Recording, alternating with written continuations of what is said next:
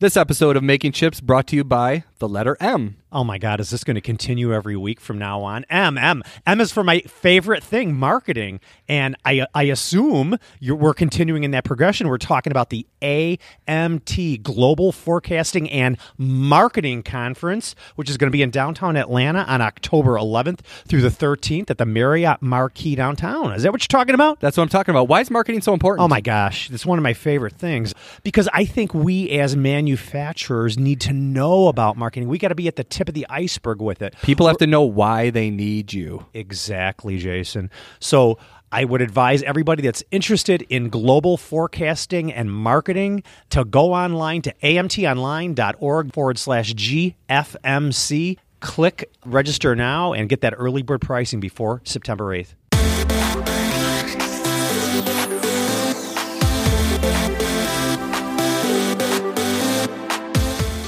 Absolutely, yes. And you mentioned ideas. So one thing that Visions are very good at, and that's why they often are founders of companies, is they have great ideas. But they have too many great ideas, and they probably don't get them all over the finish line and execute them. So that's why you want an integrator who just brings a little bit of discipline and says, okay, I'm going to take one of your 20 great ideas, and I'm going to make that one really happen. If the sound of a machine tool removing metal gets your blood pumping, then you are Metalworking Nation. This is Making Chips, where we talk all things metalworking, engineering and design, production and tooling combined with business best practices, technology, marketing, news, and new media for manufacturing professionals. Here are your hosts, business owners, metalworking experts, and guys who get dirty on the factory floor, Jim Carr and Jason Zenger. Now, let's make some chips. Hello, Metalworking Nation. My name's Jason Zenger, and this is Making Chips, where we equip and inspire manufacturing leaders.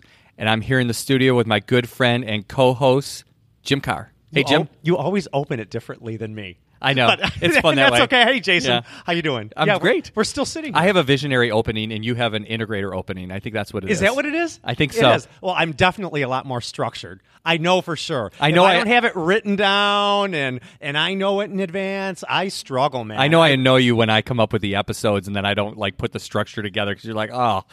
Can you see, is it written all over my face? It is. I know you better by now. Yeah. Well, I want to tell the listeners that we're just going to go right back into it because we just finished recording that great episode with Patricia Miller. Great to have her back in our remote studio here in Schaumburg, Illinois. And just before they were ready to walk out the door, we said, hey, you're a visionary and an integrator team. Jason and I are a visionary and integrator team. Let's spend 30 more minutes. Let's get them back on the mic, and let's talk about that is so important in the health of a good company. And don't forget, the reason we actually wanted to bring Patricia back is that we want to talk about her time at the White House, too. So, Will, you can go, but we want to actually keep Patricia here for just a very short period of time to talk about that experience, too. We'll talk about this, and then we'll move into that. Absolutely. Hey, Jason, I was just wondering, what does next week look like to you? Jim, we're actually recording a live podcast. That's right. I'm yeah. super excited for that. Where's that going to be? It's going to be in Sugar Grove, Illinois for the Valley Industrial Conference, and we're going to be interviewing our good friend, Rich Hoster. Yeah, Rich Hoster from Smith & Richardson is going to be there. He's our good friend from the TMA Board of Directors. Super smart guy. He's got a great manufacturing company.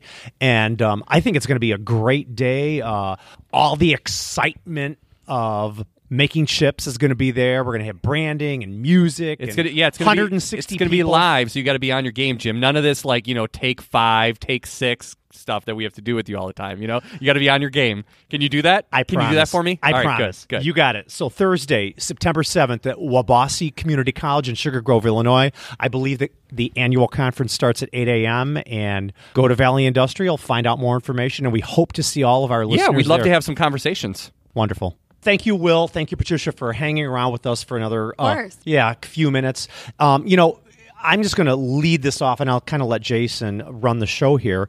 But I didn't know much about Visionary Integrator until Jason brought it up to me, and he is using the EOS system for his we utilize this model at my business, right. And it works really well, and I'm really looking forward to hearing about that relationship between Patricia and Will. And you and I have the Visionary Integrator relationship that I don't even think we realized that we had when we started making chips 2.5, 3 years ago. Yeah, and as this is actually turning into a business, it's going to become more and more important to actually flesh that out and be a little bit more formalized in the way that we handle that as opposed to how we've been doing it more informally. Absolutely. Because and I'm a structured guy, so I totally agree with that. I mean, as I've told you before, even though, making chips was my idea, it was just another one of those ideas that until somebody like yourself grabbed it and said, yeah, let's actually do this, I'd be like, oh, crap, you want to actually do the idea that I had, and it required somebody like moment. you. Yeah, I had an aha moment. I mean, because you can't do it. I feel like somebody's either got to have both those qualities, or you have to have those two different people. And when you have those two different people, as we'll get into, it's that much more powerful. So why don't you lead it off and tee this up so our listeners know what the heck we're talking about? Okay, so in the previous episode, we had Patricia and Will on, and we talked about her first 3 years in the manufacturing industry.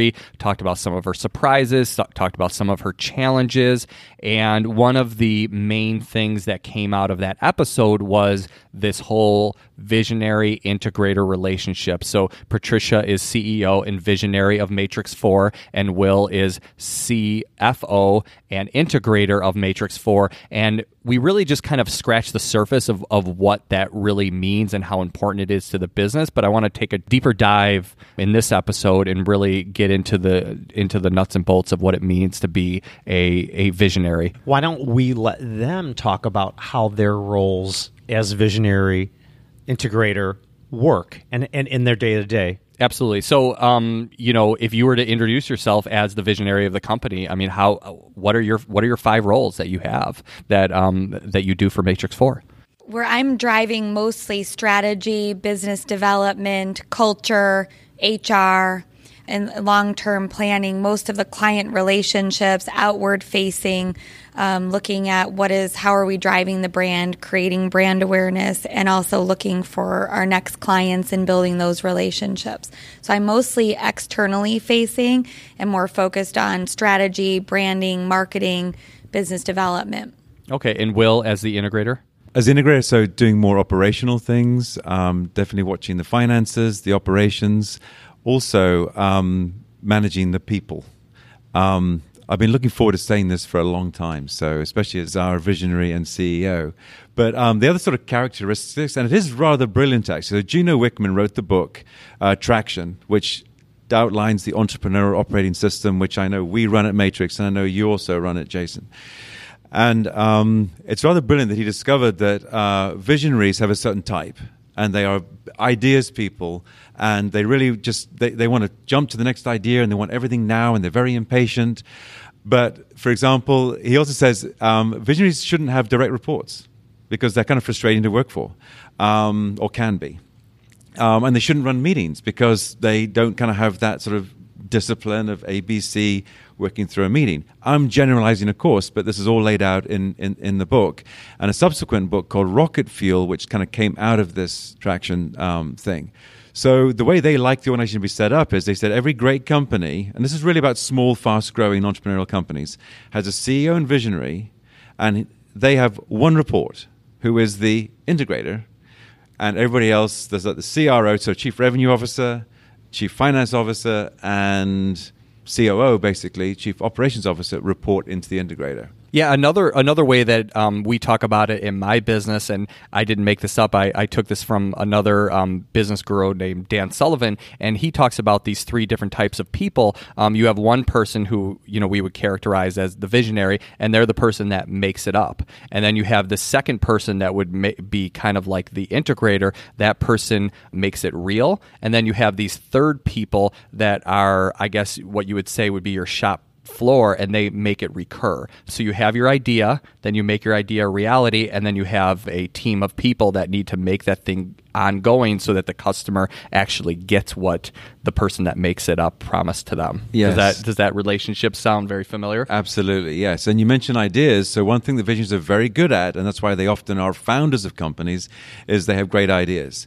But they have too many great ideas, and they probably don't get them all over the finish line and execute them. So that's why you want an integrator who just brings a little bit of discipline and says, okay, I'm going to take one of your 20 great ideas, and I'm going to make that one really happen. Oh, my Get God. it over the I'm gonna finish take line. the best That one. is so true. You're giving Jim ammunition for saying no to me. Oh, my God. It is so true. Jim likes to say you're giving me a headache, but like now he's just going to start saying no. Well, and what's really interesting It is. that, having I had never used EOS or traction in the Fortune 500 world. We did a ton of other tests, right? Myers-Briggs, Belbin, Insights, Strength Finders, where you were looking at what kind of personality type are you, and then how do you create a cross-functional team with all of those elements. But I think you also find that visionaries can be integrators and integrators can be visionaries. And so you find in some small companies that someone is playing both of those roles, right. but may unfortunately be hindered by trying to play both of those roles. Yeah, you're too. still not going to be firing on all cylinders Yeah. if you try to take both of those roles on, and it's Yeah. not an ideal situation. Well, and the hard thing is figuring out when do you bring on that role, right? Because I could have told you on week 2 I needed an integrator because I was used to having a leadership team around me. I was used to not needing to do the integration side all of the time. But when you're a small company that's resource constrained, you're always looking at, does it make sense to bring on the role? And can we afford to bring on the role? And when can we? But then there's also the flip side of, can we not afford to bring on this role? And what if we don't bring it on? And what are we losing in that process too? Yeah, I mean that's a great point, and I can relate to that. I have a story about the visionary integrator relationship that I have currently. So Craig, our integrator, he came on with the company when I no longer. So when we were kind of struggling I shouldn't say struggling. When we were smaller in sales, I was doing a lot of the functions of the controller. I didn't enjoy it. I was never trained in it, but I knew, I was able to teach myself how to do a lot of that functionality. When we were ready to hire a full-time controller, there was something about, the ad that I put out. It sparked him. He came on a part-time basis, and he sneakily worked himself into that integrator role. And it's just been, it's been beautiful. Because it's allowed me to bring a lot of those ideas out there, focus on the customer, build the sales, and in a way that I don't have to necessarily worry about, making it real. And that's really important to me because I get bored really, really quickly. And of course, we're all good and going to be more successful and perform better if we're doing the things that we like doing. So there are these two sort of natural types. But if we're both able to focus on those, we're gonna individually in our own areas perform better. But again, the idea of putting the two together, as you've just described, Jason, it's really powerful. So what does it mean for the small manufacturing company that's listening to this episode today? And what would be the first step for them? Because, I still struggle with that too, being a small manufacturing company, that I didn't learn this stuff. I'm just learning it from all of you, my peers, my friends. So what would you suggest to that small machine shop with 8 to 10 employees in the middle of Nebraska? What would be the first step for them to do to kind of figure it out and create a roadmap for them for visionary integrator relationship? Well, I would say perhaps the first step is not focusing on the visionary integrator. The first step is maybe adopting some of the entrepreneur operating system, because whatever your role is, you can definitely do that. It's just integrators are going to be better, but that's the first step, I think, is to bring in some EOS to your business. If you kind of got a lot of chaos going on and you're struggling and you're not sleeping well and all that, this system will help you put some things in place which will make your business run a little better and easier. So read the book. Read the book. It's called Traction. Traction. Gino Okay. Wickman. Yeah. Okay. There's also several tools online that you can go to the EOS Worldwide website and download for free. And so, if it's a question of, gosh, do we really have the resources to do this? And I think some people have the misperception that it's going to require a huge overhaul and a lot of money to do it. And I don't think it does. Even if you download a few of the free basic templates to start creating structure, that can be And this is a on the first step. EOS website, the Yeah. official EOS And- website? Okay. Exactly. And that's just, Traction was the book that EOS was founded on, but there's other rubrics for this too. That's just one structure. So you may find that you like a different ideology than EOS, but I think all of them get at the point of trying to create order and structure and process and people and profit. And so whatever one you want to go with, we decided this one because we had familiarity to it. Will had already implemented it in previous businesses. I had read Traction and Rocket Fuel. We had some of that there, but it doesn't mean that that's the only one you have to go with. Yeah, I was actually on a path of trying to design my own business system based on a lot of the best business minds, like the Jim Collins and the Patrick Lencioni's. And I said to myself, I need to put all these together in a cohesive system. And then I read Traction, and I was like, oh, somebody already did this. This is great. I don't have to do the work now. And it ended up just being a great system for us. And like you mentioned, Patricia, there's a lot of other, or not a lot, but there's several other systems out there that, you just got to go with the one that resonates with you the most. To answer your previous question, Jim, one of my thoughts would be, to really sit down and take stock of the activities that you do. Which of those activities do you really love, and which of those activities are you really great at? And that might be a tell as far as whether you are the integrator or the visionary. You might look at that, and after you really understand what those two different roles are, I'm more of a visionary or I'm more of an integrator, and that might push you in the direction of saying, who can be my integrator, or I need to hire a visionary, or just something along that lines. Yeah, and actually there is a tool on the EOS website that makes that easy. You can actually take this little questionnaire. I think it's 20 questions. There's one for visionary and there's one for integrator. So it's not like, as Tricia said, it's not like an either or. But I did this recently for a CEO that I was helping, and she took the test and she found out she was like a 90 on the visionary, meaning she's clearly a visionary. She still scored a 60 as an integrator. So you can go online and take that, and the results are emailed to you, and it's pretty helpful too in figuring out what's your best role and what sort of role do you want to bring in to help you. And I think even just having an understanding of it, right? Because if you get the sense of, or you do the test, or you sit down and reflect, okay, am I more of the visionary strategic? Am I more of the integrator executing? Having that insight about yourself then also will help you as you drive your team too.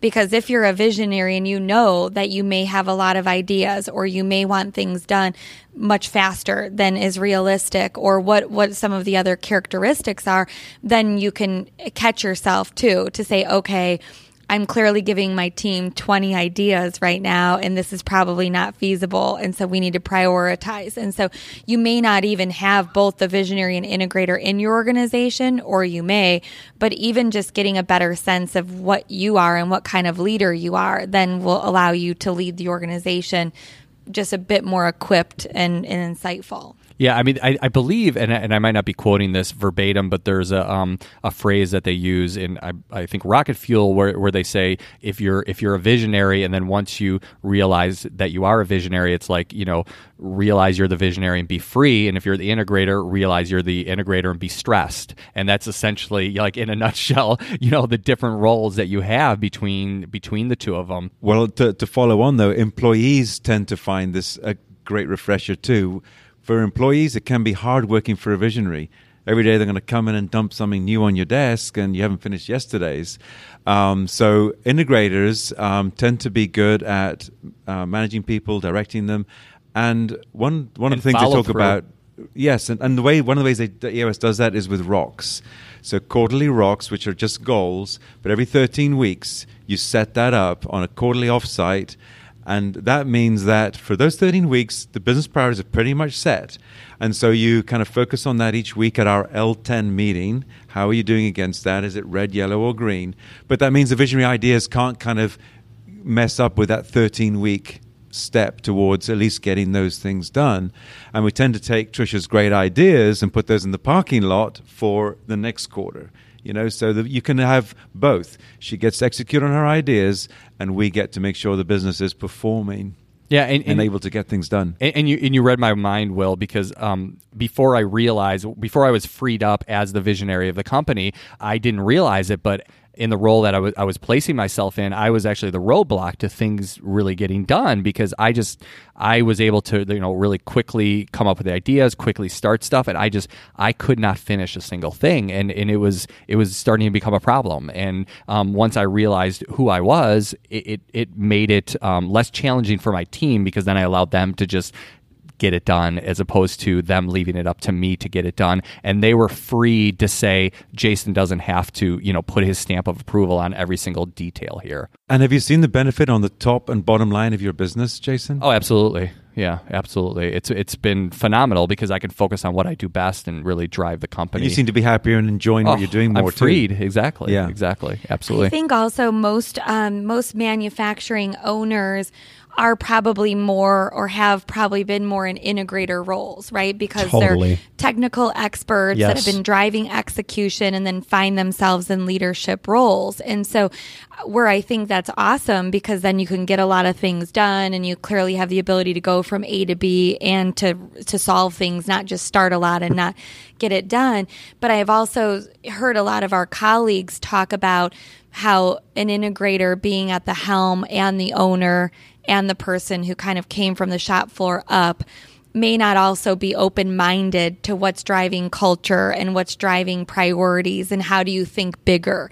And so I think the other thing for, like you said, the shop in Nebraska, the 8 to 10 person shop, if you are that integrator who grew up on the shop floor and finds yourself in a leadership position, you've clearly been able to execute and create process and procedure with your people, but you may also not be challenging where are you headed in the next 3 to 5 years? What's your vision? Where do you want to strive for? How are you going to get there?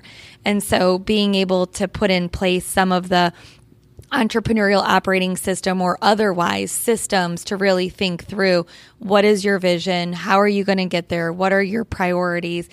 At least helped us, as we were in growth mode and wanting to continue to grow the company, be able to keep achieving those goals. Yeah, I really like that example. And I wonder if integrators running businesses, do the businesses get a little stuck, whereas the vision is going to come in with vision's going to figure out how to compete. What's the next new idea? How do we get that new customer? So again, that combination is really great. I'm actually reminded by a story about which probably most people know. Bill Gates, when he took himself out of the CEO position, as a technical guy, also a great business person, but he put himself in a CTO position, brought in Steve Ballmer to run the company. Maybe that's also what, if an integrator is running a company, you might want to hire a visionary, hire your boss, but still, do what you do best. Yeah, and there's a lot of great examples of that where you've got this great visionary that's the face of the company, and that it doesn't always have to be the scenario. But Walt Disney had his brother.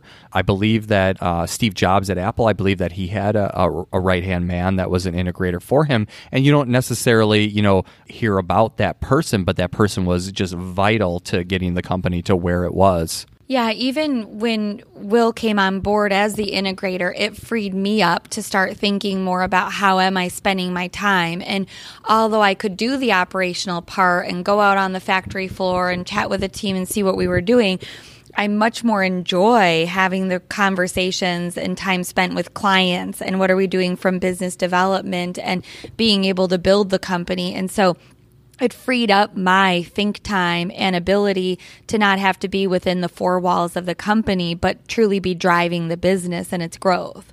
Trisha, did you have a powerful integrator before you had Will? Did you have somebody? Clearly you were at Matrix 4. Clearly you are the visionary of the company, but when you first came on board, did you have an integrator role there I utilize? think my mom was playing that integrator role in certain capacities because she was a technical expert that could execute on getting things done on the floor and out the door.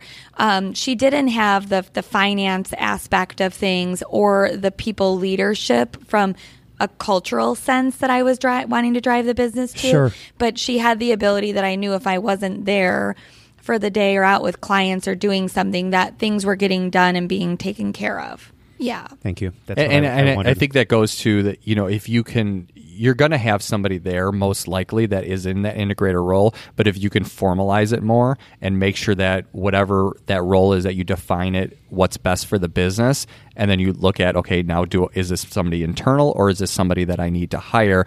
You're just going to see so much more of an acceleration in your business if you do that. And making sure it's a strong cultural fit, because if you have an integrator in the role of someone driving things internally and your team, and it's not a good cultural fit, then you are going to create a disengaged culture and people are going to leave or not be motivated. And so I think it's really, you can find people that may be able to play the role, but are they also the great cultural fit too? Right. So they have to have a good cultural fit or else everyone would leave, right? Yeah, right. Of course, everybody in the company should be a good cultural fit. Everybody has to be. I mean, that's the foundation of the company, right? Yeah. So, I mean, we've got these identifiable leaders that are great in their independent roles, but at the end of the day, if the culture's not there, I think it's like a big pot, mixing a batch of cookies, and everyone is in that pot, but someone's the chocolate chip, someone's the flour, someone's the salt, someone's the baking powder.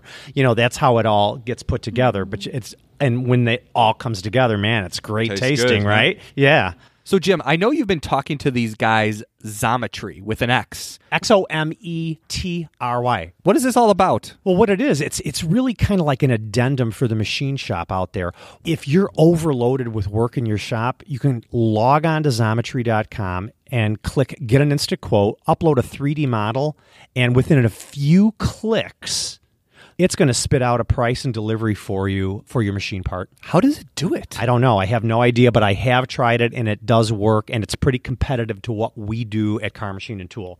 In addition to that, if you're in between jobs, so you've got a little light couple weeks ahead of you, you're in between big jobs, and you want to take in some of that work, all you got to do is sign up to become one of their manufacturing partners, and then they will offer you work to do at your shop. It's really a win-win for a small machine shop or even a medium-sized machine shop that needs to fill in any kind of machining. So go to Xometry.com. You bet.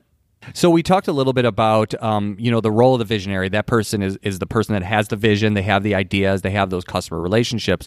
But some people might be thinking to themselves, well, okay, integrator, that word, what does that actually mean? It means exactly what you think it means. That person is integrating all of the cross-functional groups that you have in the company. So usually that starts with your sales and marketing and your finance and your operations. So that person is integrating those functions across your business. So has there been an evolution at Matrix 4, how you've seen the business improve because you had that integrator that was holding those areas responsible or bringing them together so they weren't like these separate silos? Well, first of all, thank you for pointing out what an integrator actually is. At least we didn't get through the whole podcast without doing that. But good point and nice description. I know. I think we definitely see that working well. I mean, part of it was getting the right people in the right seats in those key positions, and then making sure that there was that cultural fit, so the teamwork is happening. But then putting in the sort of meeting rhythm and the accountability pieces. You'll be familiar, Jason, with terms like the accountability chart. Mm-hmm. Really important. Not an organization chart, an accountability chart. So everybody knows who's accountable for. Just simple things like that can really help bring clarity.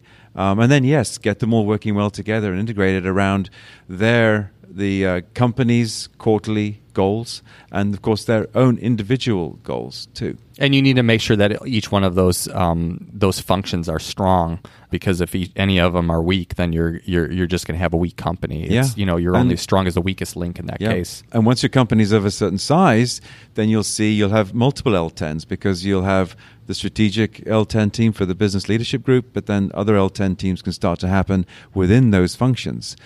And of course, all driven by numbers. EOS says everybody should have a number that they are accountable for. Mm-hmm.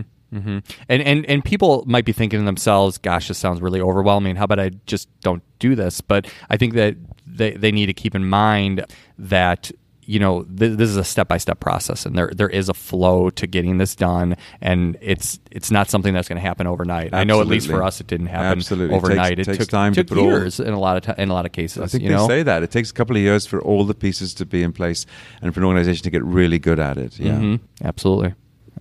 And it was really helpful for us as a resource, because in the Fortune world, you have a lot of those pieces in place, and you have project managers driving things, and you have key resources around it, that I think it's actually a very easy tool to implement for a small, stretched, resource-constrained company.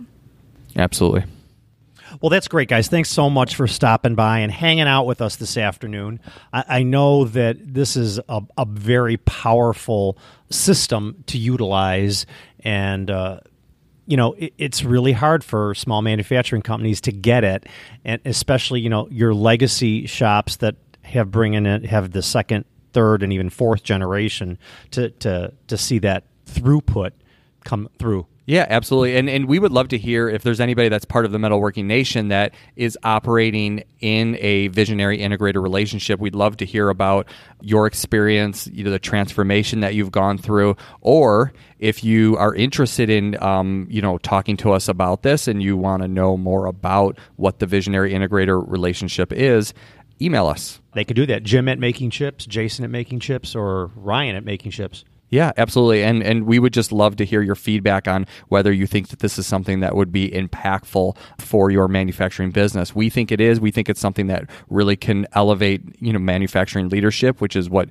Jim and I are aiming for on Making Chips. And we would love to hear your feedback on that. And I would say don't think of it as a big task. Just take little pieces and start implementing it at a time. I mean, that's what I'm doing at Car Machine. I'm taking little things that I've learned and just starting to add them into our structure of our company, and then after a while you've got it, or you're on the path, and it'll really start to see the results of your labor. Yeah, there is a step-by-step process, and one of the ways that you could do it is you could take that step-by-step process, or in the case of Jim, which I believe is just as applicable of a tactic to take, is what part of the system do you think is best for my company right now, and really grab that and put that into place, which is what you've done. And the whole objective is to just realize the vision that you set out for your company, and to make more chips. And when you're making more chips, what are you making more of, Jim? You're making more money. Exactly.